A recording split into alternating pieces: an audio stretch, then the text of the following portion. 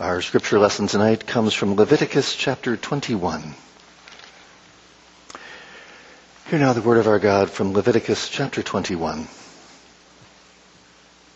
And the Lord said to Moses, "Speak to the priests, the sons of Aaron, and say to them, no one shall make himself unclean for the dead among his people, except for his closest relatives, his mother, his father, his son, his daughter, his brother, or his virgin sister, who is near to him because she has had no husband. For her he may make himself unclean. He shall not make himself unclean as a husband among his people, and so profane himself. They shall not make bald patches on their heads, nor shave off the edges of their beards, nor make any cuts on their body. They shall be holy to their God. For they offer and shall not profane the name of their God, for they offer the Lord's food offerings, the bread of their God. Therefore they shall be holy. They shall not marry a prostitute or a woman who has been defiled, neither shall they marry a woman divorced from her husband, for the priest is holy to his God. You shall sanctify him, for he offers the bread of your God. He shall be holy to you, for I, the Lord, who sanctify you, am holy. And the daughter of any priest, if she profanes herself by whoring, profanes her father, she shall be burned with fire. The priest who is chief among his brothers, on whose head the anointing oil is poured, and who has been consecrated to wear the garments, shall not let the hair of his head hang loose, nor tear his clothes.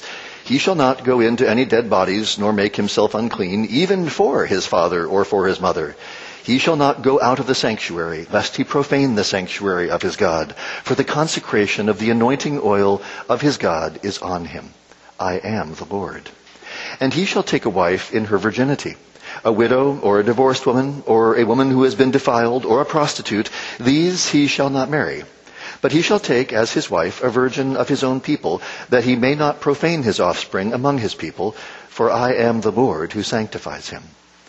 And the Lord spoke to Moses, saying, Speak to Aaron, saying, None of your offspring throughout their generations who has a blemish may approach to offer the bread of his God. For no one who has a blemish shall draw near, a man blind or lame, or one who has a mutilated face, or a limb too long, or a man who has an injured foot or an injured hand, or a hunchback, or a dwarf, or a man with a defect in his sight, or an itching disease, or scabs, or crushed testicles. No man of the offspring of Aaron the priest who has a blemish shall come near to offer the Lord's food offerings. Since he has a blemish, he shall not come near to offer the bread of his God. He may eat the bread of his God, both of the most holy and of the holy things, but he shall not go through the veil or approach the altar, because he has a blemish, that he may not profane my sanctuaries. For I am the Lord who sanctifies them. So Moses spoke to Aaron and to his sons and to all the people of Israel. This is the word of the Lord. These chapters here, in particularly the last three chapters, have been building up on the refrain that we've been hearing in chapters 19 and 20. You shall be holy, for I, the Lord your God, am holy. And that theme that we heard in chapter 19, verse 2, returned again in chapter 20, verse 26. You shall be holy to me, for I, the Lord, am holy, and have separated you from the peoples, that you should be mine.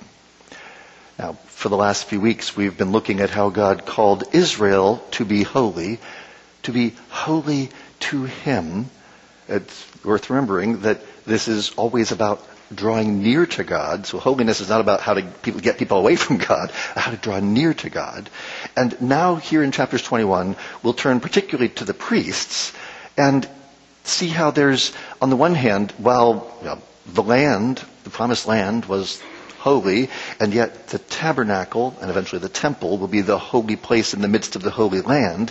Even so, the people are holy, and yet there is a special holiness focused on the priests. Now, these two chapters focus on four things. We'll look at the first two tonight, talking about the holy priests, and then next week we'll turn to the holy things. And each of the four sections in chapters 21 and 22, the first two for tonight, the next two for the next week, starts off with the words, and the Lord said to Moses. So clearly distinguishing two things for tonight and then two things for next week. These first two parts are concerned with maintaining the physical holiness of the priests. verses 1 to 15 focus on what I refer to as the uncommon social practices of the priests. Remember that the word profane, to profane something, is to take something holy and make it common. So when I say uncommon, well, that just means holy. Because although I recognize there's another direction you could go from uncommon. The other direction from uncommon would also be the downward spiral into perversity and death. But the uncommon social practices of the priests are related to their holy practices. Verses 1 to 6 insist that the priests as a whole shall not engage in the traditional mourning practices for the dead. A priest shall not make himself unclean for the dead. In other words, he may not touch their dead bodies. Now, there's a little background here. We're used to a world in which, how often do you actually touch a dead body? It's actually pretty rare in our world that we actually touch dead bodies, because we have a whole industry devoted to taking care of dead bodies. That industry is roughly 100 years old. It didn't exist. So if somebody dies, what do?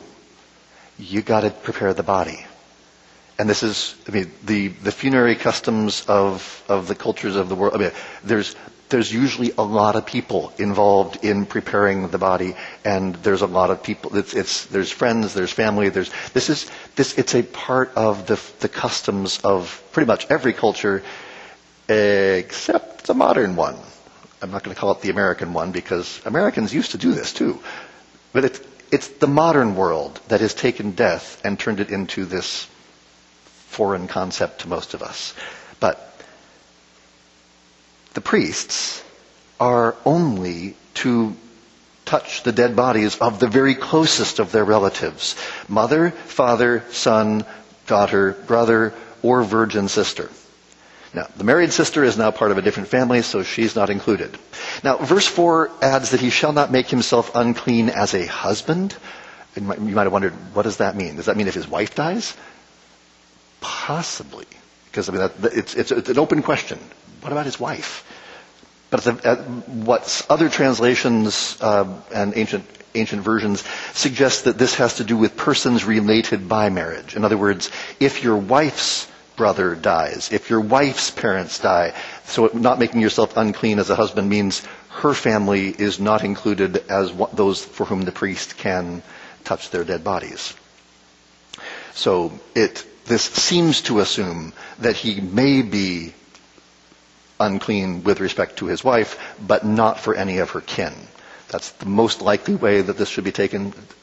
But even in the rare cases where the priests were permitted to participate, they were not permitted to make bald patches on their heads, nor shave off the edge of their beards, nor make any cuts on their body. We heard back in chapter 19 that these were practices that were forbidden to all Israelites, customs of the nations that God says, no, you shall not do this. But now he says, and specifically and especially, they are forbidden to priests. In other words, the priests are supposed to be exemplary Israelites in this matter. That, in one sense, sure, all Israelites are not supposed to do this, but especially the priests. And verse 6 explains why. They shall be holy to their God, and not profane the name of their God. For they offer the Lord's food offerings, the bread of their God. Therefore they shall be holy. As those committed to the service of God, who are the ones who serve at the altar, and they are the ones who offer the Lord's food offerings, where God meets with his people and communes with them. So they must remain holy so that they can, in a sense, communicate holiness to the rest of Israel. I mean, think about what we've been seeing in Leviticus. What does it mean to be holy? To be set apart, yes, to be separate, but just as much that you should be mine, God says. God's holiness is not just his distinctness, it's also what impels him to draw near to us, which also is what makes him so distinct. How many beings do you know in the universe who draw near to rebels and aliens and strangers? There's not many. There's one in particular who is especially good at this. God draws us near to himself. Why? So that we might share in his holiness. What does it mean? You shall be holy to me, for I, the Lord, am holy. God's purpose in our sanctification is that we might share his holiness. So this is not about him being far off and distant. It's what impels him to draw near and create a way for us to draw near to him. And holiness requires separation from evil because we are separated to and for God. He made us for himself, and our hearts are restless until they find their rest in him. Leviticus is teaching Israel to see these two paths, the way of life and the way of death, making distinctions between the holy and the common, and within the common between the clean and the unclean. And within the unclean there's also depravity and abomination. Things that are moving in the direction of the unclean, and worse, are moving towards death. Things that are clean and moving towards the holy are moving towards life. Which means that the priestly call is a call to life and blessing. When they're called to be holy, they are called to mediate life and blessing to the people of God. And we see this in the marriage practices for the priests in verses 7 to 9. The priest is not to marry a prostitute, a defiled woman, or a divorced woman. In other words, only a virgin or a widow is permissible for the priests in general. And we'll see the high priest in a minute, but for priests in general, it's partly because holiness includes the physical. And so defilement could come through the wife to the husband. The reason, again, given in verse 8, is that the priest is holy because he offers the bread of your God. This then warns the Israelites not to encourage a priest to marry their defiled daughter, lest they bring pollution upon the whole people. And verse 9 points out the implication of this for the children of the priests. A daughter who becomes a prostitute profanes her father, and therefore must not only be punished with death, something that would happen to any Israelite prostitute, but after she is dead, her body must be burned with fire. In terms of, you don't find anybody being burned alive. That's not when it says burned, that's after she's dead. Her body is burned with fire, which is a punishment reserved for particularly offenders of the holy, since it destroys their body in fire, which is a picture of what the soul deserves. The daughter of the priest is holy because she is her father's seed. And verses 10 to 15 then turn to the high priest. If the ordinary priests have a standard of holiness higher than ordinary Israelites, the high priest has the highest standard. He may not engage even in mourning for his father or mother. He may not engage in even the simplest of mourning rituals, not even the tearing of his clothes. Verse 12 says, he shall not go out of the sanctuary. Now, that doesn't mean that he has to stay in the sanctuary 24/7. What it means is that he could not render himself incapable of serving in the holy place. Because if he's unclean, then he must go out and stay out. And so if he's unclean, he can't go in.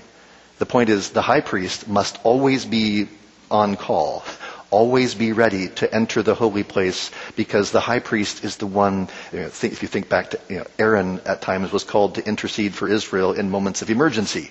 If the high priest can't do that, oops, we're in trouble. And so if he even touches the dead body of his father or mother, he would be rendered unclean and unable to enter the holy place. And that would profane the sanctuary of God. It would turn the holy place into a common place. How? Because the consecration of the anointing oil of his God is on him. The high priest must remain holy at all times. Without a holy priest, there is no way that Israel can be holy. Now, you're probably seeing this already, but let me just say what Hebrews says.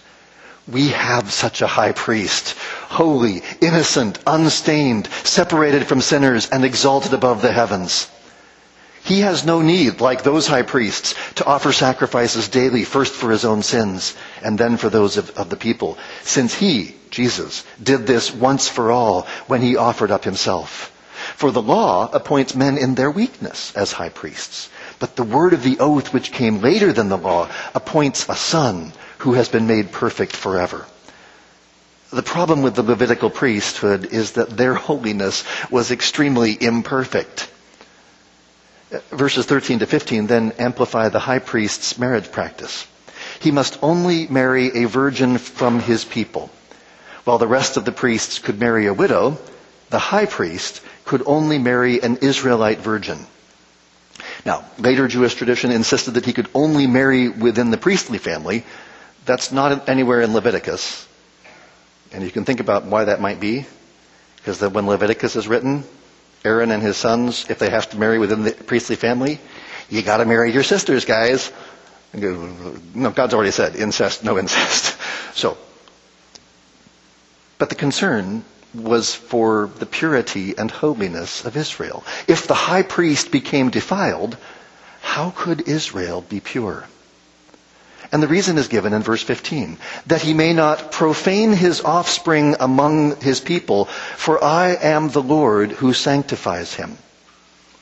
You see, the high priest is the most holy Israelite. He is the only one who may go into the most holy place. And so the woman he marries, when a man goes into his wife, must be a virgin. We see repeatedly in these central chapters of Leviticus how our sexual ethics connect with our worship. The prophets regularly describe idolatry as spiritual adultery. God created Adam and Eve for himself, and he gave them the act of marriage as a picture of the sort of union that he wants with us. And whenever we turn to other gods, that's a sort of spiritual adultery. When we love something else more than we love God, we are whoring after idols. Our culture has gone sexually bonkers. If you're struggling with sexual temptation, let's talk. Talk with me, talk with one of the elders, talk with Haley, talk with someone you trust. Because the marriage relation between husband and wife is supposed to portray a picture of the intimacy between Christ and his bride, between God and the soul. Here's how Paul says this in 1 Corinthians 6. The body is not meant for sexual immorality, but for the Lord, and the Lord for the body. Think about that. If we were writing this today, we would probably say, the body is not meant for sexual immorality, but for marriage. No, it's not what Paul says. The body is not meant for sexual immorality, but for the Lord himself. The purity that God calls you to, the purity that Leviticus is talking about, is not just hold it until you get married. No. What does Paul say in the very next verse? And God raised the Lord, and will also raise us up by his power. Do you not know that your bodies are members of Christ? Shall I take the members of Christ and make them members of a prostitute? Never. Or do you not know that he who is joined to a prostitute becomes one body with her? For as it is written, the two will become one flesh. But he who is joined to the Lord becomes one spirit with him. Paul says that union with a prostitute distorts and corrupts. But the physical act is the act that is supposed to picture our union with God himself. That's why Paul says in the very next verse, flee from sexual immorality. Every other sin a person commits is outside the body. But the sexually immoral person sins against his own body. What does that mean? Well, the sexual act unites two bodies. And so to sin sexually is to sin against your own body in uniting yourself with somebody who is not God. Because again, that's not your spouse. No, your body is for God. And yes, God says, here's the right way of being married. But the body is not made for sexual immorality, but for the Lord. Do you not know, Paul asks, that your body is a temple of the Holy Spirit within you, whom you have from God? You are not your own, for you were bought with a price. So glorify God in your body. Much of what we've been seeing in Leviticus is the ugliness of sexual dysfunction. But here in chapter 21, with the marriage of the high priest, we get a picture of the beauty of Eden restored, or better, Eden redeemed. Because after the fall, you can't go back. There's no way back to Eden. The only way out is forward. There must be a redeemer. And the marriage of the high priest is part of that picture. And the marriage of the high priest continues pointing forward to Christ and his bride. But not only his marriage, also his physical characteristics. The second part of chapter 21 deals with physical defects in the priesthood. Only those who were physically whole could approach the holy place. If a descendant of Aaron had a defect, he could not minister before the Lord.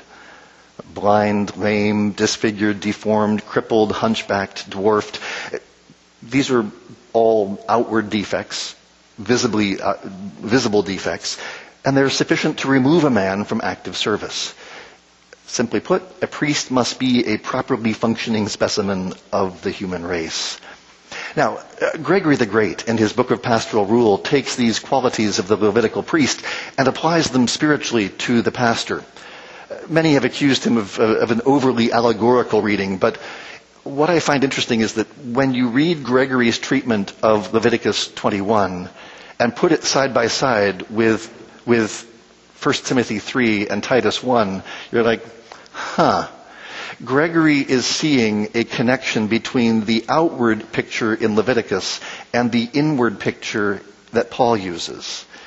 Undoubtedly, Moses intended these qualities quite literally, but even within the Old Testament, these physical qualities reflect spiritual realities. For no one who has a blemish shall draw near. Paul will use the same sort of language when he says that the bishop or the elder must be above reproach. And then he goes on to describe several qualities, just like Moses described various qualities of what it meant to be blemished. A man blind or lame. Gregory says a man is blind if he is ignorant of heavenly contemplation. When he perceives the coming light, he does not value it, and as a result does not know how to improve his conduct. Likewise, the lame is one who sees the way he should go, but having unstable habits, he does not walk where he would. If a man is spiritually blind, then he won't see the way to go. If he's spiritually lame, then he will not be able to lead others in that way. Or one who has a mutilated face. Gregory's translation said a small nose. And the nose is the organ of discernment. If you can't tell the difference between sweetness and foul stench, then you will not guide others very well. Think of Gandalf in Moria, who makes his decision based on the smell of each of the three paths. A good guide will follow his nose. Gregory the Great said the same thing 1,500 years ago. Now, my favorite image of all of these has to be the hunchback. And Gregory points out that the hunchback is always looking down. He does not lift his eyes to heavenly things. Now, there's actually a really neat connection between the way the hunchback is used in Scripture, which connects with what Paul does. Listen to how this works. Psalm 68 is the other passage in the Old Testament that uses this term. Actually, if you turn over to Psalm 68, you'll get to see this. Psalm 68 is talking about how we enter the presence of God. What does a priest do? He leads us in entering the presence of God, the very heart and soul of what Leviticus is all about. A hunchbacked priest cannot enter the presence of God. In Psalm 68, you see in verses 7 through 10 how God has led his people forth in the Exodus. You have this reference to God as the one of Sinai who led his people to the promised land and gave them the nations. There's all sorts of allusions to the history of Israel, but look particularly at verses 15 to 18. O mountain of God, mountain of Bashan, O many-peaked, literally, O hunchbacked mountain, mountain of Bashan. Why do you look with hatred, O hunchbacked mountain, at the mount that God desired for his abode? Yes, where the Lord will dwell forever. The mountain of Bashan is hunchbacked. The same characteristic forbidden of priests. What's the problem with being hunchbacked? Well, Mount Bashan is not looking upwards. It's a lot taller. It's a lot more majestic. It's a much greater mount. But Mount Bashan, and actually when you look at the Golan Heights, you can see why they call it a hunchback mountain. But It's hunchbacked. It's not looking up. This was part of the territory that God gave Manasseh on the east bank of the Jordan, east of Galilee. So this is Og, king of Bashan, had been conquered by Moses, and then Manasseh dwelt there.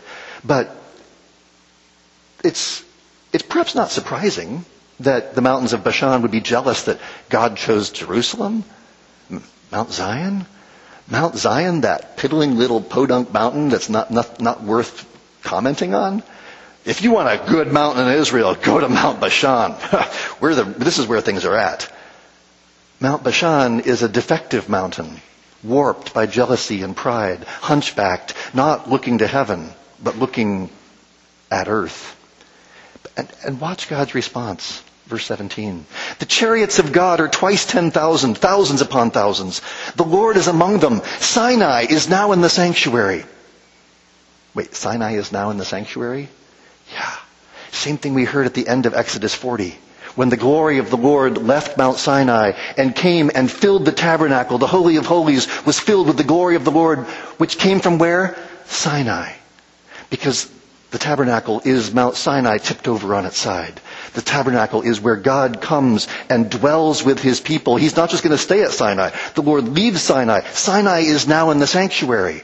And when David prepares to build the temple and Solomon puts the temple together, and then what happens after Solomon dedicates the temple? The glory of the Lord fills the holy place. And now Sinai is in the sanctuary again because God himself dwells with his people.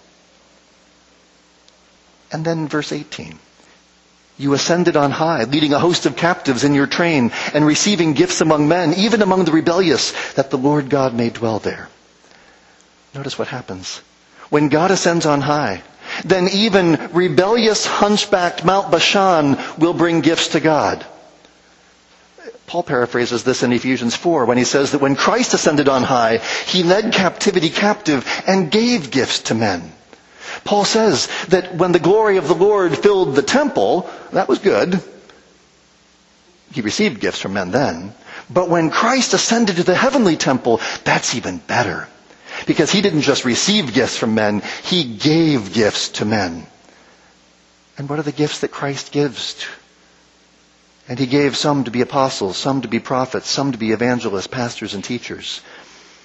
Among the gifts that Christ gives to his church are those officers whom he gives to his church. In other words, when talking about church officers as gifts to the church, Paul quotes the psalm that just spoke of the jealousy of the hunchback mountain. And Psalm 68 goes on to talk about the nations singing praise to God. Psalm 68 prefigures the redemption of the Gentiles, the purpose of what God is doing with this physically whole specimen of a priest. The purpose of this is to get to the point when the priest, who is not just perfectly a physical specimen, but is our Lord Jesus Christ, the one who is God and man in one person, when he becomes the high priest, when he enters the heavenly holy of holies, then it's not just the nations giving gifts, but now Jesus gives the gifts to the nations so that even jealous old hunchback Mount Bashan will be able to come to God. Because all of this is to say that these physical defects in Leviticus 21 are designed to show that the one who offers the bread of God is to be above reproach, one who is blameless. The New Testament doesn't use physical characteristics, but as Paul says in 1 Timothy 3, he says the overseer must be above reproach. The root word has to do with being blameless, without blemish. The husband of one wife, sober-minded, self-controlled, respectable, hospitable, able to teach, not a drunkard, not violent, but gentle, not quarrelsome, not a lover of money. He must manage his own household well with all dignity, keeping his children submissive. For if someone does not know how to manage his own household, how will he care for God's church? He must not be a recent convert, or he may become puffed up with conceit and fall into the condemnation of the devil. Moreover, he must be well thought of by outsiders so that he may not fall into disgrace, into a snare of the devil. Here, the characteristics are not so much physical, but moral and spiritual.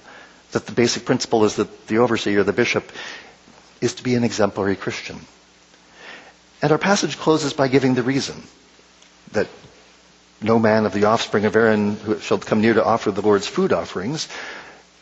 He may, now it says in verse 22, he may eat the bread of his God, both the most holy and of the holy things. So notice, the defect does not remove him from the priestly family. It is not a spiritual disqualification. Rather, it prevents him from approaching the altar, because nothing impure or deformed belongs in the presence of God. Since the most holy food was to be eaten in the courtyard, it makes it clear that even the hunchback priest could be involved in much of the priestly service. The only things he can't do is serve at the altar or go into the tent. That's it. Everything else, there's lots he can do, and he's still a functioning member of the priesthood, just not on offering the Lord's food offerings. Israel was to be holy, and so their priests must be holy, because one who is impure, who offers the sacrifices of God, would profane the sanctuary of God. So it would render the sanctuary common. Now, it's worth noting that Jeremiah, the prophet, was of a priestly family, but we never see him functioning as a priest. Some have wondered, did he have one of these defects? So, who knows? But the point is, of all these social and physical characteristics, emphasize the need for a high priest who will be a perfect representative of the human race. And that's why Hebrews says it was indeed fitting that we should have such a high priest, holy, innocent, unstained, separated from sinners, and exalted above the heavens. Jesus is the Holy One, the high priest who is himself holy and pure. The Levitical priesthood could never get us there, for the law appoints men in their weakness as high priests. But the word of the oath, which came later than the law, appoints a son who has been made perfect forever. Jesus is the one who has done what the law required, but he did far more, because he has dealt with our sin. He has made the once-for-all offering. The law just kept giving off every day, every month, every week, every year. But Jesus offered himself once for all, that he might bring us to God once for all, because there's now a Redeemer who has delivered us from sin, death, and the devil forever. Oh, Heavenly Father, have mercy on us, we pray, because we too often are forgetful of your ways. And we too often wander in our own paths. Lord, have mercy on us and help us as we walk before you, that we might hear your voice and respond with faith, hope, and love, trusting your promises and believing that you will do what you have said. And Lord, in all the situations of life, have mercy. Have mercy, Lord, on those who are sexually tempted. Have mercy and grant your grace that they might flee to you. For Lord, you have told us that the body is not for sexual immorality, but for you. Help us to believe you and to trust you and to walk humbly before you. Lord, help us in our seeking after you, that we might draw near to you through your great high priest, our Lord Jesus Christ, that in our daily walk, as we live in our homes, as we walk in our workplaces, as we engage in our schools and in our neighborhoods, help us to humble ourselves before you and trust your promises and live faithfully and humbly before you. And Lord, have mercy on those who are suffering and afflicted. Be with those who are near to death, and grant to them your nearness, your presence, that as they draw near to that hour, that you would draw near to them, and that you would be their rock and their fortress. Help us all, Lord, because we do not know the hour of our death. So help us all to live in such a way that we might never be afraid to die, because we know that in all that we are and all that we have, in body and soul, in life and in death, we belong to our faithful Savior, Jesus Christ. For we pray in his name. Amen.